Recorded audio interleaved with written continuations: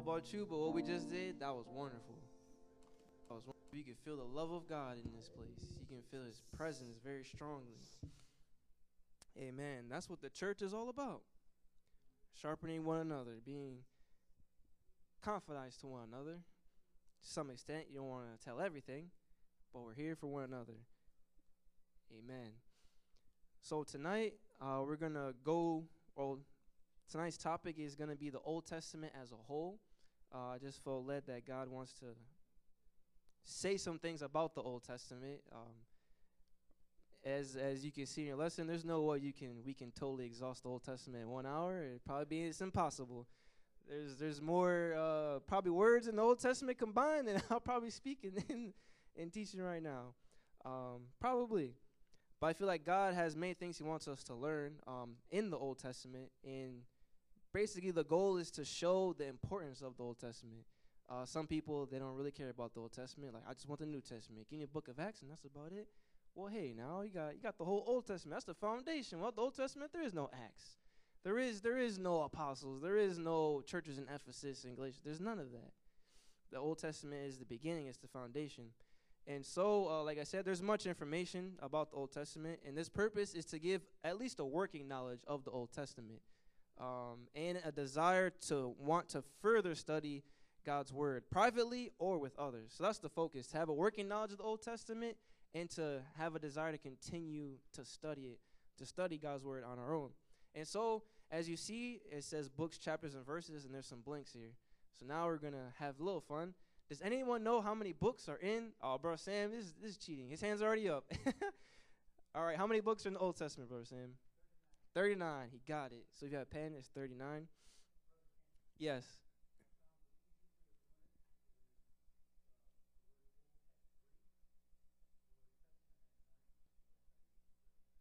Ah, there you go. So he said the word old has 3 and the word testament has 9, and that's how you can remember that it has 39. Now, this is a little more complicated. Does anyone know how many chapters are in the Old Testament? A lot? Anyone want to take a guess? How many chapters? There's 39 books, but how many chapters? Anyone give a guess?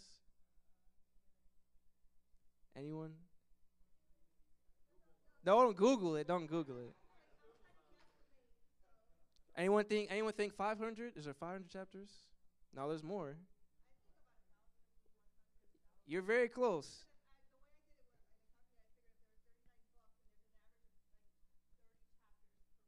Yeah. There you go. 929. So it's 929 chapters. Now you can say, that's a lot of chapters. That's a lot. Now, lastly, does anyone know how many verses there are? This one I don't know if anyone will get without looking at Google. Yeah, that's for sure. There's 31,102 verses in the Old Testament. So that's just a little knowledge of the Old Testament on some statistics. So then we're going to kind of start and go into it. So I basically broke it down into a few main categories by books. Some books I don't touch on, like Ruth, for example, or Esther.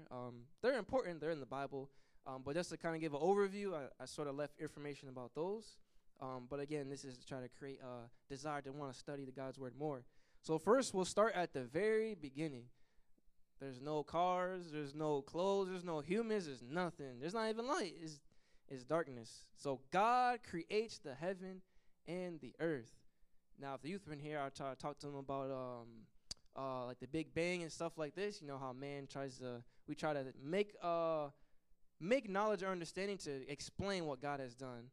And so we try to fill that gap without going to God. And we say, oh, this is what we found. This is what it is. There's a Big Bang, and nothing was there, and chaos came, and then, explosion, and and this, and then we came from a little blob. No. That's not what happened.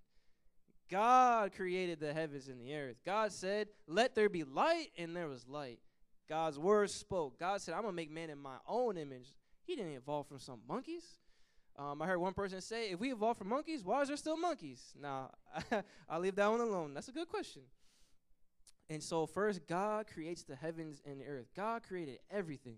Sometimes we forget God created things. Wake up in the morning, get the clothes on, get to work, run late, get the coffee, run off. And we forget God created the sun. He created the moons. He created the beautiful sky that we see. He created everything. He created the food. He created the ground. And I can go on and on and on. And then God creates man first, and then God creates woman. And if you read after God created man and woman, it says, and it was very good. After God, did some creation on one day, he said, oh, and it was good. But he said, oh, this is really good. I made this wonderful creation called man. And that was, in a sense, God's, the apple of God's eye, in a sense. God made trees. They were nice. God made some water. He made the dry land appear. He made the sun, the moon, stars. He made everything. But he focused on man. That was, his attention was on man. He met man every day. And then he said, I can't leave man alone. It's not good. So he created woman. So that's where we come from. Pretty simple, straightforward. God created man, then he created woman from the man.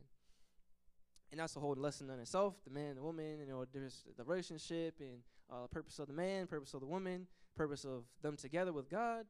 That's a whole nother lesson. But then it didn't take too long. I don't know how many years or days or seconds maybe or minutes. And then mankind, we disobey God. First the woman disobeys, and then the man disobeys God. So this happened because the serpent beguiled Eve. The serpent, which represents the devil, tricked Eve. He confused her, and maybe you could say he tricked her. And now we have the knowledge of good and evil because of that. So that's why we have, you could say, free will, but now we understand good and we understand evil because we ate of this fruit that God said not to eat of. So now we can judge like God could judge, in a sense. Now we know. And so the serpent has set out to beguile us from the beginning. He has set out to trick us, to deceive us from the very beginning. And so beware of the beguiling of the serpent. It's not your nose. Beware of the beguiling, of the trickery, of the confusion of the devil. God says, try the spirits. See if they're of God or not. What do they say about Jesus? Do they say he's the Son of God? They say he's God manifested in the flesh? What do they say about Jesus? Another thing we could do is know the truth. We're talking about the Old Testament. You got to know the truth. You got to understand the truth and then be wise. And that's what Proverbs talks about. It says, hey, you can get wisdom, but with all you're getting, you better get some understanding. And then it says knowledge of the holy is understanding. So knowledge of God and God's word, that's understanding. And also we have to be alert. It says be sober, be vigilant, because your adversary, the devil, is like a roaring lion, seeking whom he may devour, and on and on. So we do have an adversary, and he's been trying to get at us from the very beginning. As soon as we were created, comes up to Eve. Did God really say that? You don't got to listen to God. Oh, don't worry about that. You come to church, don't worry. Just read a chapter a day of your Bible. No, just read a verse of your Bible. Just read a word. You don't got to read your Bible. You don't have to study. And he comes in and slithers in. Oh, you don't got to do that. You don't got to wear that. You don't have to really do that. Did he really say that in his word? On and on and on. Next thing you know, we're just drifting away. When God's word is very direct, it's very simple. Even a little child can understand God and repent and be baptized. Anyone can understand. It's very simple. So we have to beware of his beguiling because he's going to try. He tried from the very beginning, and it worked. And he's going to continue until God comes or we die and we raise up when he comes. And so because of this, we were removed from the garden. We were away from meeting God in the garden. God said, you sin now, you have to go away. So that's kind of the story of, you can say, God's redemption to try to get man back. Because from that point, man was away from God.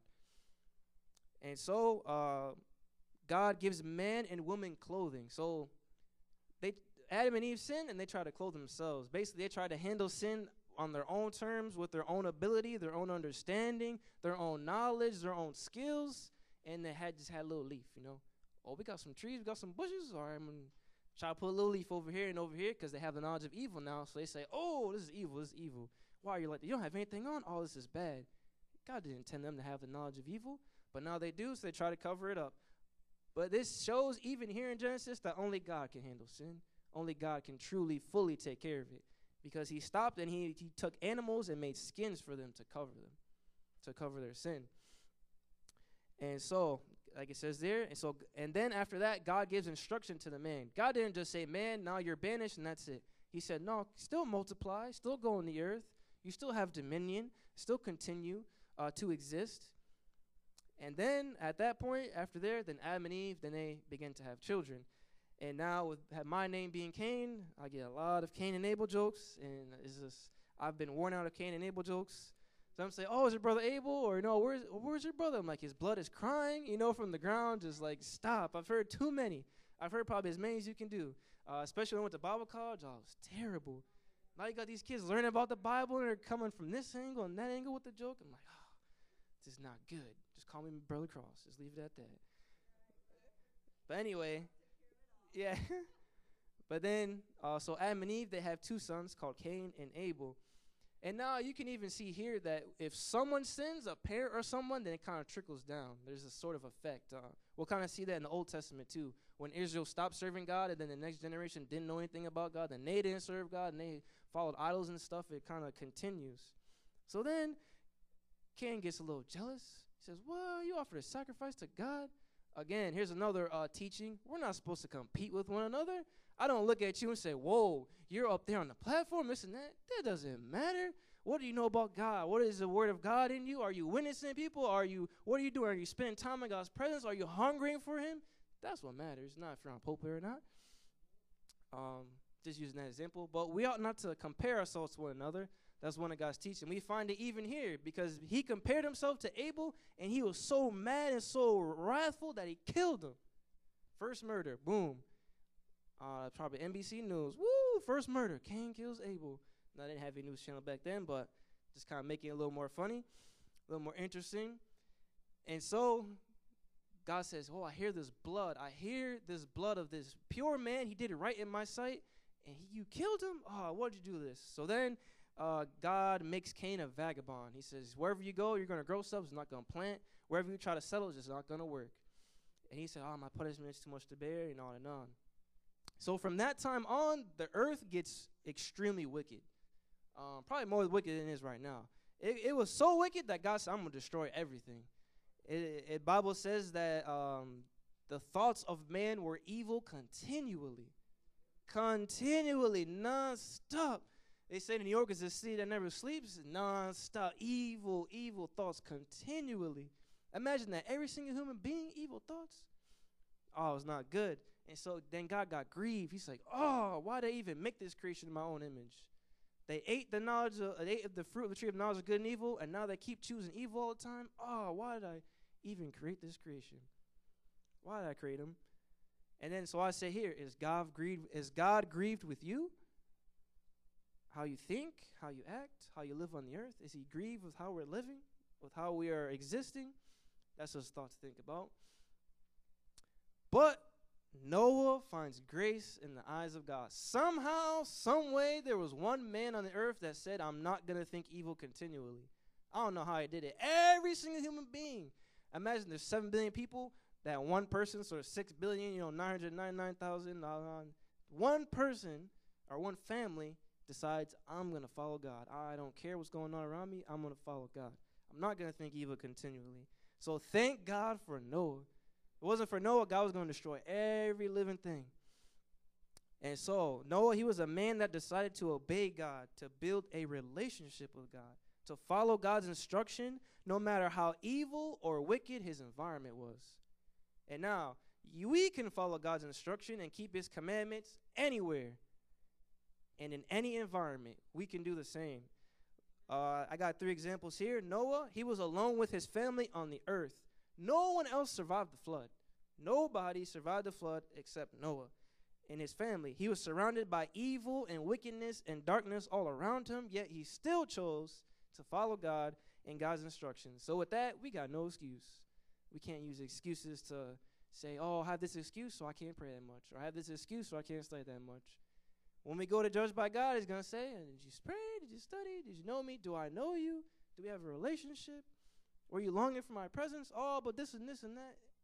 We're going to be speechless. And so Noah is a prime example. He didn't use excuses. He still served God.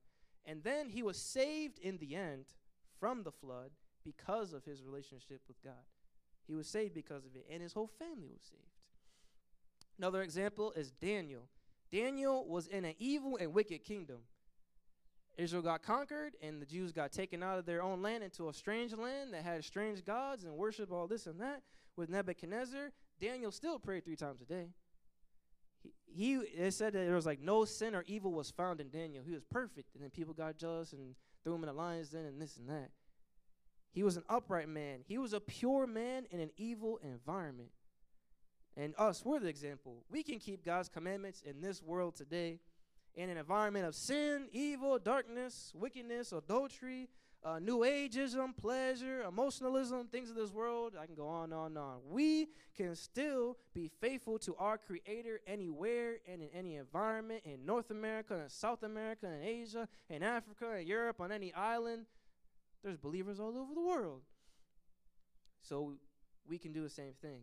And so God says, all right, Noah, you're my man. I'm going to take you and your family, and I'm going to start over. And then, as we already know, God starts over with man and woman. He completely hits the reset button. The waters were so high they covered the mountains. Now you got to get this picture. Like sometimes we read a story and we just read it, but sometimes think about it. In Psalms 1 it says, the blessed is the man that walks not in the counsel of the godly, but his delights in the law of the Lord, and he meditates. He thinks about the things of God day and night. So when you're reading a story, just think about it, like because it's truth. It actually happened. So just think about the earth. The water is so high, it covered Mount Everest. All the mountains were covered. That's a lot of water. That's how much water was on the earth. It completely covered the earth. Crazy, intense. And every living thing that had life died, except Noah and his family and those animals that were in the ark. God saved a few. And so Noah and his wife, and then Japheth, Shem, and Ham, and their wives, those are Noah's sons. And so, in a sense, we're all brothers and sisters, even in the church, outside of the church, because we all come from Noah's family. They're either from Noah, Shem, Ham, or Japheth. That's it. That's it. You got 4 guys to come from, and that's it. Obviously, where we are right now, the tree is so broken and this and that, and you got this one over here, this one over there. It's kind of more complicated. You get an ancestry test. You're 10% this, 1% this, 2% this. I'm like, how am I 2% this? That makes no sense. 2%? What in the world? I'm 100% a person, so I don't understand. I don't know. But somehow down the line, I'm 2% this. So I don't know, I guess. And so God starts over with mankind. And then God chooses Abraham for a covenant. So until Adam and Eve sinned, God didn't really talk to man about a covenant, except with Noah. He said, I'm going to save you. And then he said, hey, now I'm going to have this rainbow now in the sky, so I'm never going to destroy the world with water again. That's why we have rainbows. It's not because it's this scientific phenomenon. It's because God made it. He said, I'm putting a rainbow in the clouds, so my covenant is I'm not going to destroy the earth again with water. I'm going to leave y'all alone. I'm going to burn you with fire and brimstone later on, but, that's later on in Revelation and this and that. But with water, I'm not going to do it with water. And so, but after Adam and Eve, God didn't really have a covenant with us, really. He had with Noah a little bit, but after Noah, they're just living and multiplying. That was it. And then God decides, you know what? I'm going to choose Abraham. And basically, from then on, the whole Old Testament is about Abraham's family, Abraham's seed, you could say, his descendants. And so God chooses Abraham for a covenant. There's a covenant of circumcision when children are born. And he said, your descendants are going to be like the sand of the sea, like the stars from multitudes. There's going to be so many people that come from you, Abraham. You try to count the sand. You ever try to count the sand? Put some sand in your hand, just goes down, down, down. There's no way you're going to count the sand. You can't even count the sand on the beach, let alone the sand in the ocean, under the water. It's not happening. So God is saying this thing is going to be huge. This is a giant thing that I'm going to do through you. And then also a covenant of a specific land, promised land, you might heard. And then God speaks to Abraham about a son Isaac. And Abraham's old, his wife is old, and like, I'm not going to have a son. I'm like this old, like what, this and that. And God said, I told you, I promise you, you're going to have a son. And when God says something, he backs it up. We say something, sometimes we back it up, sometimes we don't. We have good intentions, and sometimes we don't come through, but God backs up his word. You'll read in the Old Testament, God always backs up his word. He promised Israel, like Abraham's seed, and they're not even obeying God, but he still had a promise to Abraham. So I got to find some Jews, I got to find a remnant and keep this promise. God always keeps his word. He backs it up, and he backs it up with action. Not just, I'll think good thoughts towards you. No, he backs up with action. And so that was wonderful. And we ought to live that way as well. Back up our words with action. Not just use frivolous words. So God speaks to Abraham about his son Isaac. that's going to continue this and go into this promise, this covenant with God. And so this is the heir of the covenant with God and the promised land. And then God says, you know what? No, I'm going to do? I'm going to test you, Abraham. I just want to make sure, Abraham. I know I chose you all over all the world, but I'm just going to make sure. Why don't you take Isaac and go up on a mountain and sacrifice him? Now, you got to think about this for a minute, too. Like, what? You've been promised this son. You've been waiting years and years and years, and you finally got this son. Woo, got this son. Got the crib going, got all the clothes and everything. Got so many diapers. Better get some diapers now. And then all of a sudden, God says, now take this child now. He's this young man, and sacrifice him. Like, what? That's my promise. What about the sand? What about the stars, in the sky? God, what about the sand and the sea? That's not what Abraham did. It said the next day, the next morning, early in the morning, Abraham got up and said, we're going. And he went right to the mountain, went right to the place, and he laid it all down. And then his son's like, I see there's wood. See, this is a sacrifice going on. Where's the lamb, God? Father, where's the ram going? And Abraham said, don't worry about that. God's going to give a sacrifice. He'll give a ram. Little did Isaac know he was going to get sacrificed, but anyway. So Abraham's going to do it, and God says, no, now I know that you are faithful. Now I know. And so God tempts, really that word means test. God tested Abraham. So I ask the question, has God tested us? The more important question, did we pass the test? God wants to know if we fear him, and he wants to make sure. Like I said, God backs up his word. He doesn't play around. So he wants to know if we're not playing around, if we're serious. And then in Genesis 22:11 through 13, basically God will give the provision that is needed when we pass the test of obedience and fearing God. God knows what he's doing. He just wants to see if we are 100% serious with him and what he has said, if we're going to follow through. And so this happens, and then God continues his covenant and this promise through Abraham, or to Abraham through Jacob. So you got Abraham, the beginner, then you got Isaac, Abraham's son, then you got Jacob, Isaac's son. And so this covenant, it goes through multiple generations, multiple generations. And so Jacob, I'm not going to talk too much about him, but an important thing is that his name was changed to Israel. His name was Jacob, supplanter, liar, this type of stuff. Even from birth, things are going on. He bought his brother's birthright. You can study more about Jacob and Esau and that relationship. But Jacob, his name gets changed to Israel. And so Jacob wrestles with a man. This is how it happened. He wrestles with this man. And apparently it seems like it was an angel of the Lord. Because when you read it, after Jacob wrestles this man, he says, I've seen God face to face. Now, if you wrestle with a man, I don't just wrestle with somebody and say, I've seen God face to face after I wrestle with this man. Like, no, it was something notable. It was something unique. It was something powerful, something divine. So it seems like it was God represented as an angel, and he was wrestling with him. How that happened, I'm not really sure, but that's what this is all about, to get your mind thinking, hey, I want to study this. I want to learn more about God's word. I want to understand more. I want to search the word of God. And so this Jacob, he mirrors the woman in the New Testament that continues to ask the judge for her prayer request or her petition. Because Jacob was wrestling this man, and he didn't stop. The man said, hey, the sun's going to come up. I got to go. I got to get ready. And Jacob said, I'm still wrestling with you. I'm not going to stop until you bless me. I'm not going to stop till I get an answer. I'm not going to stop until I hear the voice of God. I'm not going to stop. I'm in a terrible situation. I need to hear the voice of God. I'm not stopping for anything. I don't care if the sun's coming up. I'm going to continue to wrestle with you until I get an answer. And that's the same thing like this woman and this that goes to the judge. Jesus uses this as an example of prayer. It's Luke 18, verse 2 through 8. I'm just going to turn there real quick. It says Luke 18, 2 through 8. And it says, and this is Jesus saying, there was in a city a judge which feared not God, didn't care about God, neither regarded man, didn't even care about man. And there was a widow in that city, and she came unto him, saying, avenge me of my adversary. And he would not for a while, but afterward he said within himself, though I fear not God, nor regard woman, yet because this widow troubleth me, I will avenge her, lest by her continual coming she weary me. And then the Lord said, hear what the unjust judge saith.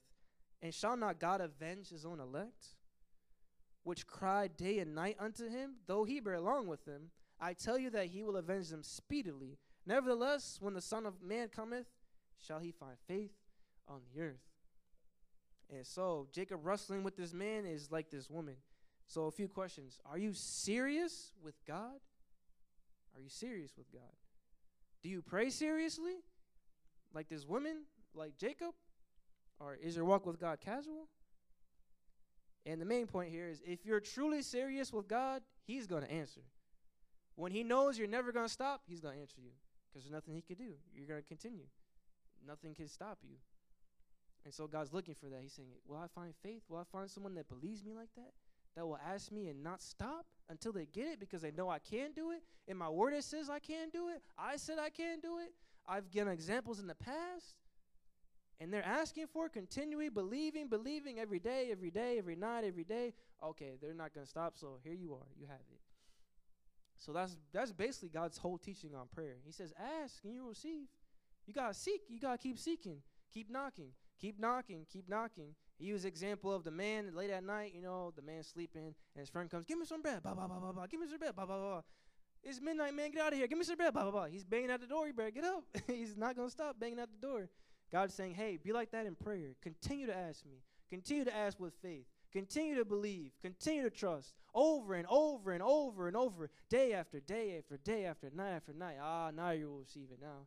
I can't stop you. You're going to come and continue to get to me.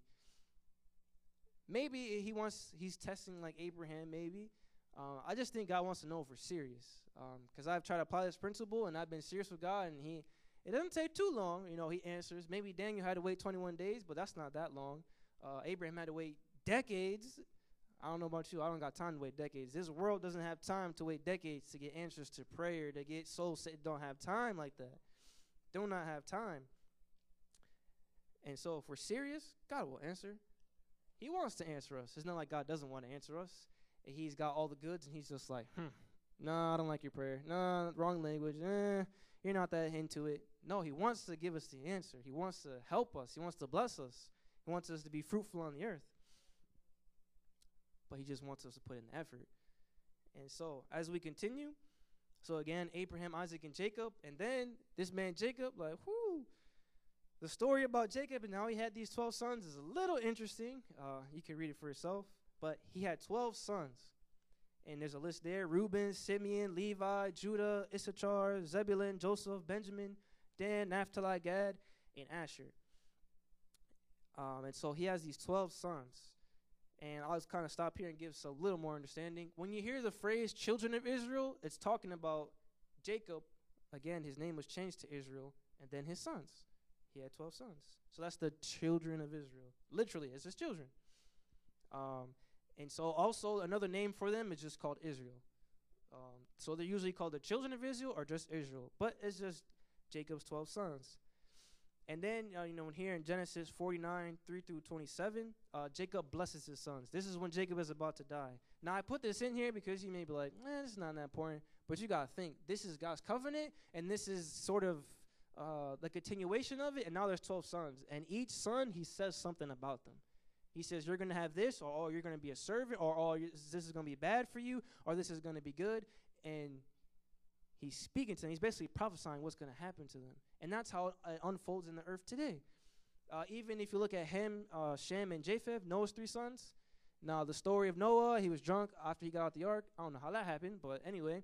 He got drunk, and he was unclothed. And one son walked up and said, what's going on here? And he didn't help his dad. But the other 2 sons, they found out, and they went backwards, put clothing on him, and they helped their dad. But Noah remembered that one son. He said, you're cursed now. So again, we all came from one of those families. Now you see how it's kind of important. So this whole family, from this man, is cursed now. And he's going to serve these other 2. Now every person that descended is going to serve the other 2. Because that's what God said. Or that's what Noah said, So same thing with Jacob. Jacob is prophesying to these 12 different individuals. And whatever bloodline, comes down from them, these things are going to happen to them. So that's just a little bit there. So Jacob dies, but the covenant of Abraham is still in effect. It continues with his sons. And so this is a long thing along in the process. But this is what the Old Testament is talking about. This family that God chose to try to work with. And as we'll see as we get to different books, it didn't work out too well. Sometimes it did, sometimes it didn't.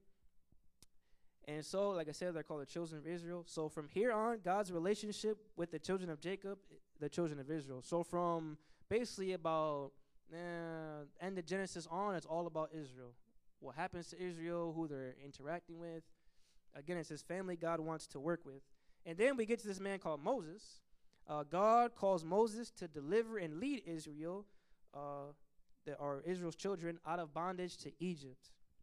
Now, for us, how this applies to us, Jesus is that Moses to us that's leading us out of darkness, out of the world, out of sin, out of Egypt, as it were, and into his marvelous light, into truth, God's covenant, the promised land, heaven itself. And so, basically, Jesus is that type of Moses. He came to deliver us. And we were just singing about it and this and that, like, oh, it's wonderful. We were so far away. We were bound in sin and darkness, and God said, I'm still going to reach for you. Like, oh, I didn't even know you. I didn't even care about you. I didn't want this covenant. I didn't want your word. I was serving other gods, but he said, no, come over here. And for me, anyway, I said no for a long time, 19 years. I was like, no. And then finally I said, yes, this is it. This is truth. And so, back to Moses. So God, he delivers Israel out of Egypt. At this point, Jacob's family went to Egypt because there's this great famine in the land and there's no food except Egypt. And then, you got the story of Joseph and this and that, and that's how the family got reunited in Egypt. But then the Pharaoh came up that didn't know Joseph, and then he said, oh, you Jews, you're going to be slaves. You're going to build my stuff that I want to build. Oh, I'm going to build this building. Go ahead, you Jew. Go ahead, you're going to build it. I'm going to take all of you and make you as my slaves. And it was very hard for them. And they started crying out to God, like, oh, what's going on? This is terrible. Why are we in slavery? And God said, okay, I'm going to deliver you out. And he chose Moses. And so you can even use Moses and talk about the calling of God. God came to Moses in a burning bush. You can even think of that too. You say, oh, it's a burning bush. That's cool. You pass it like, what? A bush was burning on fire? And it was just a regular old bush? Nothing happened? Like, that's very interesting. So anyway, so now you could talk about when God calls. God called Adam. He called Noah. He called Abraham, Isaac, Jacob, Moses, Samuel. He called Saul. He called David. He called the apostles. And God's calling us. He's calling us. He wants this relationship with us. He's calling us. So I just say, answer the call. Answer the call. And so with God, we can do everything that he tells us we can do. Moses didn't really believe too much. He said, oh, God, I can't talk. I can't do this. I got no ability. I got no degree. I got no talent. Oh, I'm just a little old man. I can't do this. I can't speak and lead a nation. God said, didn't I make your mouth? Got a point there, God. You did make my mouth. Didn't I make speech and this and that? Of course. So sometimes God will tell us to do something or call us in something that's beyond our ability, and we can't even imagine how it's going to happen. That's good. So God gets all the glory. Just lean on him and trust on him and follow him. Do you think maybe a pastor that even started a church in here, he said, oh, it's going to be wonderful, it's going to be great? No, someone had to stay here and had to war. Someone had to pray. Someone had to fast. Someone had to seek God. Someone had to get up here and preach the gospel, even if people left or people came. Someone had to continue and to continue and to continue.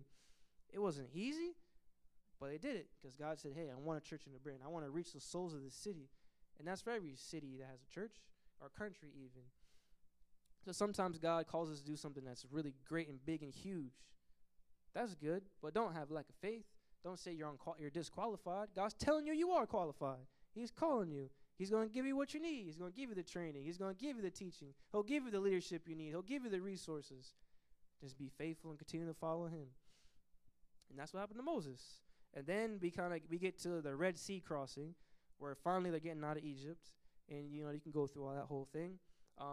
And that sort of likens unto our being baptized in Jesus' name, going through that water, being baptized in Jesus' name, out of sin into the promised land on the way over there, on our way to heaven. And so after they get out of Egypt, God gives his instructions to Israel on how to exist on the earth. So he gives them instructions. You can think of the 10 Commandments. God breaks it all down. He creates the tabernacle, a place where he wants to meet with man. He wants to actually physically meet with man. And so, but there is 40 years wandering in the wilderness. Where we're going, I don't know where we're going. We came out of Egypt. I want some leeks in Egypt. I want some, I want some good food. Or, I was so more comfortable in Egypt. Oh, we had the gold. We had the nice clothes. We're out here. We don't got water. Oh, this is terrible. Why are you bringing us out here, Moses? We're going to die out here, Moses. We're not going to live. We're not going to survive. Why are you bringing me to this dry place, Moses? Are you crazy? What's wrong with you? Why are you on this mountain for 40 days and 40 nights? Where is this man gone? He disappeared. Oh, we know we're going to make it. No, 40 years just wandering around. So our disobedience, our own murmuring, our complaining, our lack of belief in God's words, our lack of faith in God can cause us to wander in the wilderness. That's kind of how it applies to us. If we're doing those things, it can cause us to wander in the wilderness. And they wander for 40 years. It can cause us to miss out on God's promise and God's covenant. And it can even lead to our destruction, ultimately, if we stay that way. Now you think of like backsliders and things like that. If we're just wandering, we're murmuring, we're complaining, I don't like this or I don't like that. Be glad we got a building. There's people that got a little hut. Don't even got that. Don't even got shoes. And we sitting in comfy seats with the air conditioner. Like, oh, you're missing it. You're missing it. You're missing it. This is about God. It's about reaching souls. It's about making it to heaven. Not about a purple chair. I can care less what color the chair is. It's a chair. It's a fine. I can stand. I got legs. If I don't got a wheelchair, I'm good. Give me some crutches. As long as I'm in God's presence, as long as I'm striving to make it to heaven, as long as I'm right with him. So, but they were complaining. Oh, I don't like this food. What is this man, a little cracker? Oh, this is terrible. Oh, I don't want this bad water. Oh, blah, blah, blah, blah, blah. And what happened? Those people that didn't believe, they all died in the wilderness. You got to understand, God is continually progressing. Because you also have to understand, there's an end point. There's a destination. It's called when God comes, we go up in the sky. So we're somewhere probably towards the end, it seems like, because there's, things happening in the heavens. The sun, has darkened. The moon has turned to blood many times, a whole lot of times the last couple of years. There's wars and rumors of wars. There's pestilence. There's so many diseases going on that really weren't before. Some rare, crazy ones, like you just go into water and you get, person drops dead. Like, what is going on? And you got all these famines all over the place. You got hurricanes. You got volcanoes erupting. God's saying, hey, I'm coming back. So God has a destination point, and he's continuing to walk towards that. Now, if you walk with him, you better walk with him. That's good. But if you don't, he's still going to continue. He has to, because he has his word. And I said he always backs up his word. So he's going to keep walking until today is the day. And so we don't have time to wander in the wilderness. We don't got time for that. I need to be step by step with God. Where's your foot going, Lord? Oh, right here. Oh, it's going right here. I shouldn't take that job. I should go here. Oh, I should stay here and do this. I should do that. That's just more important. But these people, they didn't care about that. They wanted more of the comforts, or focusing on the earthly things. And they missed out. They completely missed out. And then a new generation that didn't know anything, that didn't know what happened, then they were able to go into the promised land. And so then after Moses dies, then you have a man called Joshua. And Joshua comes and takes his place. So God tells Joshua to lead, to bring Israel into the promised land. Again, Abraham, God promised to Abraham, and this is Abraham's family, his seed. The covenant of God with Abraham, his seed, the children of Israel. Now, but you got to understand something. It wasn't just cleared out land for sale, and there was nothing there. There was no buildings. The grass was so tall because no one's been. No, there was people were living there. The enemy actually occupied the land. The enemy was in the land. You're like, what? You gonna give me this promised land? And now I got to fight? Oh, I don't want this. This is crazy. And they're so big and tall and strong. I don't know about this, Lord. Are you sure about this? Are you sure? Then you start doubting and start being fearful. Same thing with us. God will give us something and say, hey, here it is. And we look like, ooh, that's how you want me to get it? That's a little too hard. That's a little too uncomfortable. I got to get out of my comfort zone. I got to get out the box. I don't want to do that, God.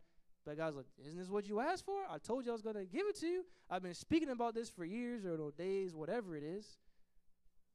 And so they went into this place and they had to fight. They had to battle and fight the enemy, literally, sword, hand in hand, had hand-to-hand combat. And so I stopped and say, we have to fight too. We have to fight too. We have to war a good warfare. We're supposed to fight a good fight. We're supposed to put on the armor of God, the helmet of salvation, the shield of faith, the sword of the Spirit, breastplate of righteousness, the loins girded about with truth, the word of God, feet shod with the preparation of the gospel of peace. We're supposed to have armor on. Then you pray, in the Spirit of God.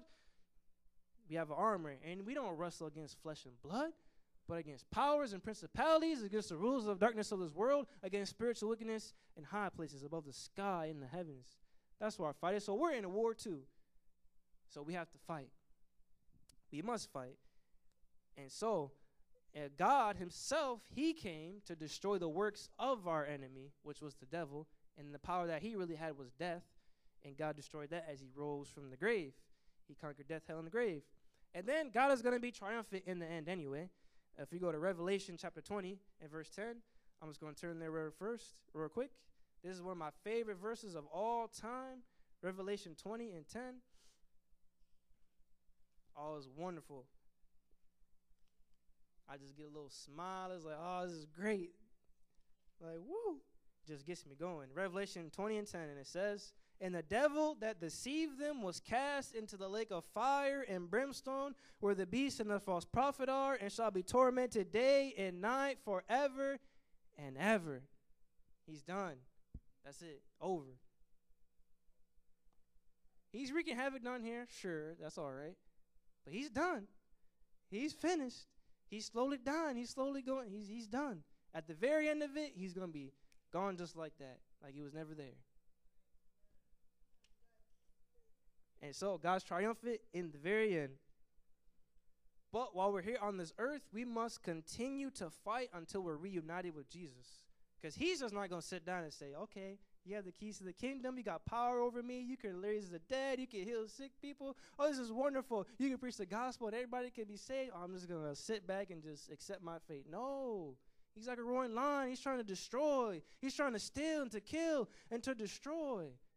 That's why we have to fight, at least for our own souls and the souls of this earth. That's why we got to pray for other nations. We got to pray for this city. We got to pray for our family. Why? Because we're fighting. We're warring. This is a wrestle. This is a fight. And it's not flesh and blood against one another or against even unsaved people. It's not against that or them. It's against the influences of the spiritual realm that are kind of controlling them, or they're choosing. Again, we have the knowledge of evil or good. This world is full of the knowledge of evil. Some good here and there. But the word of God, that's always good. That's truth itself. That's God himself. But we have to fight.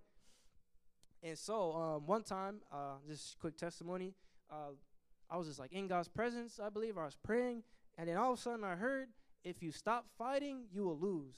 And I'm like, huh? I was like, question mark? What does that mean? So I wrote on the whiteboard, if you stop fighting, lose. I'm like, I don't get it. And I was like, we stop fighting. We stop equipping ourselves. We stop taking out the sword. We stop putting off our shield. We take the helmet of salvation off. We put off the breastplate of righteousness, doing things right. We're going to lose because the enemy is going to come and destroy us. We're going to get overcome. We're going to get run out. My family is going to be destroyed. My marriage will be destroyed. My children will be destroyed if I don't fight. So I have to fight. I have to. If I don't, I'll lose. So we must fight. And then God says, don't worry about that, because if I'm for you, it doesn't matter who's against you, because they're all going down. They're all conquering, because the devil's done at the very end anyway, and I have power over him, but you got to stay with me. You got to follow me. Follow my instructions. I know how I need to move. I know how I need to swing the sword, how I need to move the shield. And sometimes it's a little uncomfortable. God will say, don't take this job or whatever, or don't go over here, or don't look at that. But Lord, it's my career, or Lord, this is important. This is my ambition. This is what I want to do. God knows what is best. Man, he sees everything. He hears everything. I think we should take advice from him. He knows he's the wisest, has the most knowledge, the most understanding. I mean, what more do you need? What more can you ask for? And now we have access to him completely and forever, at any moment, at any given time. What more could he have done? What more do we need? I even say that God has given us everything that we need. We have his word. We even got it in print. I even can put it on my phone. I could search it. I could just think of a word and boom, there it is. I have the sword of the Spirit right there, my weaponry, my offensive weapon. I have that at my fingertips. I can have it in many different languages. I can get up, and if I learn some Chinese, I can read it in Chinese. Or, if I know a little Japanese, here I go. And I'm speaking the word. I'm preaching the word. The word is what saves. It transforms lives. We have the word. We have his name. In the Old Testament, they didn't know his name. They said this is the God that provides, or the one that delivers. They didn't know who his name was. They had some letters, like YW, H, this and that. I'm adding I don't know all of them. I don't remember off the top of my head. But anyway, they had this like Hebrew letters that they would say as God, but they wouldn't even say it because they kept it very, very sacred. It was divine. They didn't want to take his name in vain because that's what he said not to do. But we have his name of Jesus. We can call him by name. In the New Testament, he said, you call me Jesus. Like, Mary, you're going to have a child? You better call me Jesus. Hey, Joseph, call me Jesus. Jehovah, the God of the Old Testament, is your salvation now. Call me by my name. So he revealed his name in the New Testament. But they didn't know that Old Testament. Not only that, we have his spirit. We got his word. We got everything that he has said. We have his name, so we can call him and talk to him by name, and we have him with us. I don't know what else he could do. He gave himself, he gave his word, and he gave his name. Not only that, he gave one another. We got the body of Christ. So now you, brother, I got God in you, and pastor's got God in him, and I got God in me. We get together, we start praying. All is over. We're starting the war now. This is good. We're in unified. That's it. It's over. And so we have everything that we need and even more. But we have to fight, and we can overcome with God. And so as I'm kind of moving along here, go back to Joshua. It's a sad thing that happens with Abraham's family. After Joshua dies, they leave the things of God. After that leader passed away, he moved on, they just stopped. They said, I'm going to the world. I'm going to go to parties. I'm going to go to this. I'm going to go to amusements. I'm going to go here. I'm not going to be thinking about the things of God. Praying, you crazy. Read my Bible, definitely not. Studying, never. I'm not doing that. I'm going to wear what I want to wear. I'm going to live how I want to live. That's what I'm going to do. And that's what they did. And then that's in Judges chapter 20 and verse 10. Just going to read this really quick. Because basically from here to the end of the Old Testament, it's about getting Abraham's family back to where God wants them to be. But this is like the turning point right here. When Joshua dies, it just, in a sense, it all goes downhill from there. And so that's Joshua chapter 2, starting verse 10. And he says, for we have heard how the Lord dried up. I'm not sure this is the right one. But anyway. Oh, that's why. Okay, sorry. Not Joshua 2. Judges chapter 2. Okay, Judges chapter 2, verse 10. Then you'll see what I'm saying here. Okay. And also, so this is Joshua after he died. And also all the generation that were gathered unto their fathers. And there arose another generation after them, which knew not the Lord, nor yet the works which he had done for Israel. And the children of Israel did evil in the sight of the Lord, and they went and served Balaam. I'm not going to serve God. And they forsook the Lord, God of their fathers, which brought them out of the land of Egypt. He took you out of sin, took you out of the world, took you out of heartache and pain and mistreatment and abandonment, and followed after other gods, the gods of the people that were round about them, and bowed themselves unto them, and provoked the Lord to anger. And they forsook the Lord, and served Baal and Ashtaroth. And the anger of the Lord was hot against Israel, and he delivered them into the hands of the spoilers that spoiled them, and he sold them into the hands of their enemies round about, so that they could no longer stand before their enemies. And then whithersoever they went out, the hand of the Lord was against them for evil, as the Lord had said, and as the Lord had sworn unto them, and they were greatly distressed. I would say so. And so we will return to ruin and heartache if we choose to leave God, just like they did. We're going to go right back into destruction. If we choose to leave God or no longer choose to follow his words. I don't like that one too much. I got to love my enemies, and I'm going to move that out. Be careful. You're going away from the things of God. Stay with God. God's word makes no sense in this world. Why? Because it's not from this world. It's from a different world. It makes no sense, no logical sense. You're like, what? I got to bless my enemies? So you're stabbing me, but I got to bless you somehow. Oh, Lord, you got to help me with this one. I don't know. It makes no sense to this world. It makes no sense whatsoever. But it's because it's from a different world. And God wants us to live on this world like that world, because that's where we're going to go anyway. He wants us to exist that way down here. So there's a wrestle? Yeah. There's a war? Yeah. There's an adversary? Yeah. But you got his spirit? Yeah. You got power? Yeah. You got his word? Yeah. You got the weaponry? Yeah. You got other people? Yeah. So it can be done. It's definitely possible. But we must be careful. We must be careful and not to leave the things of God. And so after that, now Israel, they don't really have a leader, so now it's the time of the judges. So now God raises up different judges to lead Israel. Basically, Israel would sin against God. God would put them into slavery, or someone will come and conquer them. A judge will come and try to deliver them out or try to direct them and lead them in the ways of God. But they still really didn't listen. And then you go from judges to Samuel. Samuel was a judge himself. He's also a prophet. But here, even in his time, Israel is still not obeying and following God's word. You can think of this group of people. They know about God. Like, what? You are Pentecostal or no? You experienced baptism in Jesus' name, born of the water of the Spirit. And what is wrong with you right now? What is happening? Come over here. Come on. Line up back with God. And, they come on Sunday, and I don't want to do that. And back and forth, back and forth. Basically, from now until the last prophet, Malachi, that's what Israel does. They're doing this little thing right here.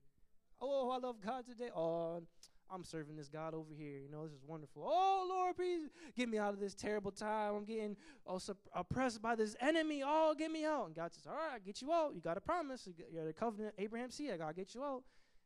And then I get out. Woo, I'm out of that trouble, Brother Andres. Now I'm feeling good. Now I can do what I want now. Oh, yeah, get back into it again. They can fall into trouble. Oh, Lord, you got to save me. You got to save me. Doesn't that sound like some people today probably? It's ridiculous. Why you want to live on a roller coaster where you can just climb the mountaintop and go to heaven? I'm going to just make my way up. I'm going to do whatever I need to do. But they were just going back and forth, back and forth, back and forth. Again, are you serious with God? Is your walk with God just casual? No, it needs to be serious. It needs to be a made-up mind. And then after that, it goes to the time of the kings. So you got to understand, God didn't want Israel to have a king. Israel wanted a king because they saw other nations had kings.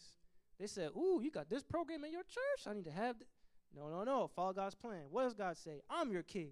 I'm your everything. I'm your leader. I'm going to guide you myself. I'm going to lead you myself. I will provide for you. I will protect you. But he said, all right, Samuel, I'm going to go and I'm going to give them a king, Samuel. And we'll just go there real fast. In 1 Samuel chapter 8, verses 5 through 9. Just going real quick, 5 through 9.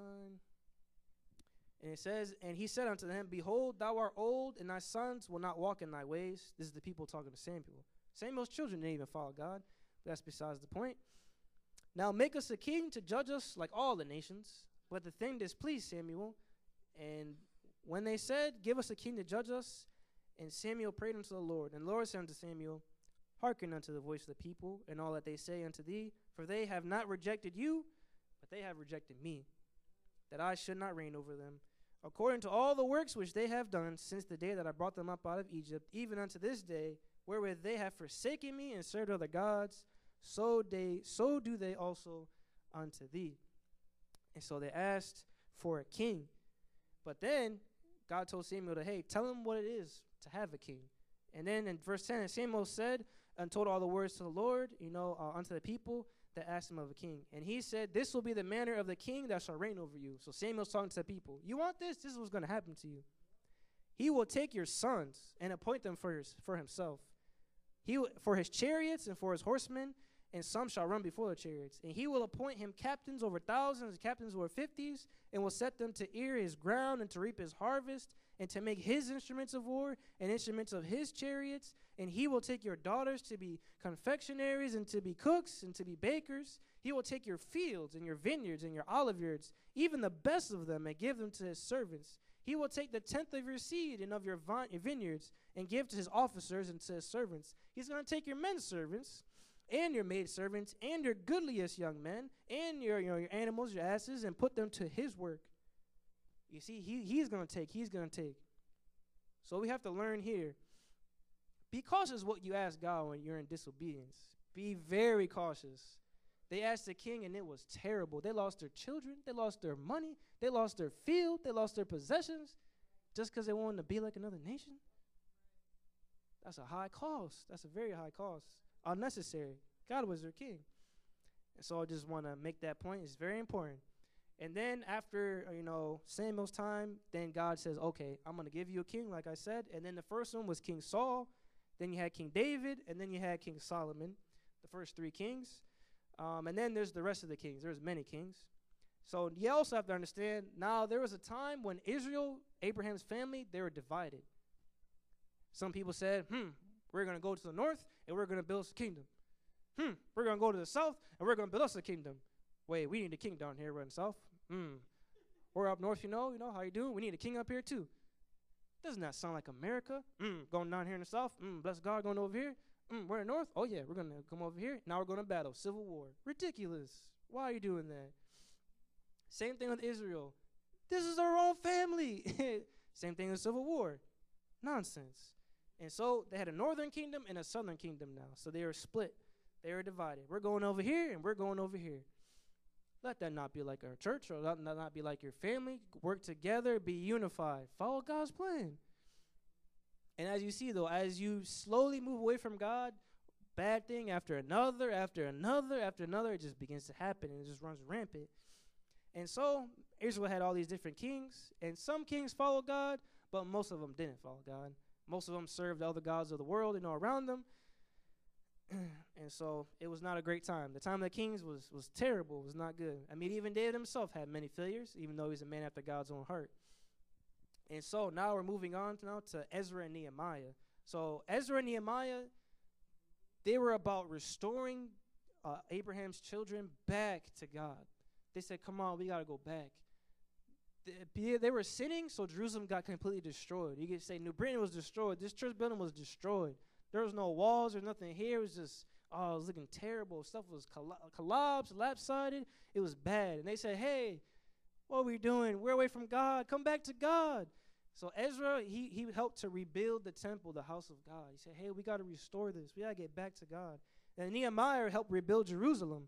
So Ezra and Nehemiah, they worked to bring Israel back to God. They were crying out, these great men. They were crying out to God, praying, interceding for the people. You want to read a good prayer by intercession, read Nehemiah. You read Nehemiah, I think, chapter 1 or 2. He's crying out. He says, Lord, our forefathers have sinned. We've done so wicked against you, but, oh, Lord, have mercy on us. Help us to return. Great example of praying, of interceding, of crying out. And that's what we need to do for the people of this world, for our families, even for ourselves. We all need help. And so that's what's going on with Ezra and Nehemiah. And then you get to, I just call it the books of wisdom. You got Job, Psalms, Proverbs, Ecclesiastes, and Solomon. And so Job, he remained faithful to God through pain and suffering. It's not an excuse. If you're going through pain and suffering, look at Job. Woo, he lost everything. He lost his children. He lost his health. He lost his family. His wife was against him. He lost all his substance, his job, his ability to work. He lost everything. He still said, I'm still going to serve God. I'm still going to be faithful to God. I doesn't care. I don't care. You can do whatever you want to me and my stuff. I'm serving God. And so he's a great example. And then Psalms, you got praise, thanksgiving, understanding, a lot of wisdom in Psalms. And then Proverbs, it's all about knowledge, understanding, and wisdom. If you want knowledge, you want understanding, you want wisdom, you read Proverbs. Proverbs chapter 1 tells you it's like a table of contents and what it's about. And it's all about getting wisdom, knowledge, and understanding. And then Ecclesiastes, that's a little bit about wisdom, but the main emphasis is the last chapter there, at that verse right there. Basically, it's Solomon talking about all the good things in the world and it's how wonderful it is and great. And he says this, let's hear the conclusion of the whole matter of existing on this earth, of living a worldly life, of living in sin. Let me tell you the conclusion of the whole matter. He said it's terrible. It's not what it was. I experimented to try to figure it out. But he says this, fear God and keep his commandments. That's the whole duty of God. We just did that, we'd be fine, we'd be good. But we're so worried about the next phone or this or that, or, I go on and on. Fear God and keep his commandments. And then, as sort of coming to a close, then after that, you have the time of the prophets. Now, the prophets, they were intense because, like I said, God backs up his word and he doesn't mess around. He wanted Israel to follow him, to keep the covenant, keep the commandment, like he wants us to follow him and keep his word and fear God and love him and do what he says. And so he used men to be an ambassador of him, to be a representative to Abraham's family. And so some people are breaking them up to major prophets and minor prophets. Basically, some have more books, or more chapters in their books rather than others. But the major ones, they sort of had more powerful experiences with God. Ezekiel gets this great vision of the Lord. Same with Isaiah and Daniel as well, Jeremiah. They had these great experiences with God, very notable. And they were all faithful men. And it was hard. They're in a wicked environment. Their own family's not even serving God. They were trained to serve God. They knew God. They understood, and they still weren't. And they had to deal with that. And they had to do a lot of interesting things. And then the minor prophets is Hosea to Malachi, just to end there. And then what's notable is the book of Joel is what Peter used to preach the first message ever of the church. He took the old prophet. He took a prophet. And so the prophets spoke of destruction. They spoke of terror and for Israel for their sin against God. They said, hey, it's going to be destruction for you. Oh, it's going to be so bad. It's going to be gruesome.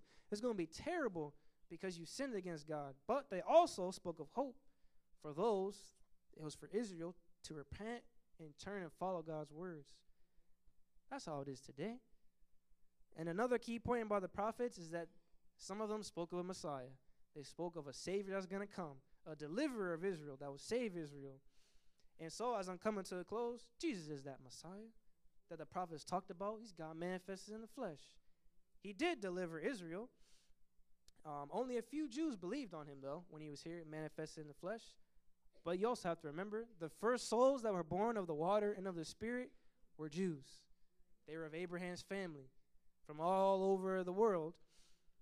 And then also, we Gentiles were delivered too. I'll just kind of go here real quick as I'm kind of winding things up. So basically, Gentile is you're not a part of Abraham's family in a sense, or of that covenant, you know. But God didn't just stop at the Jews and say, only Jews will be saved. He said, no, this is for everyone. And it says in Acts 10, verse 44 to 48, and while Peter, a Jew, saved child of Abraham, yet spoke these words, the Holy Ghost fell on them which heard the word. This is Cornelius. He's a Gentile. He's a faithful man.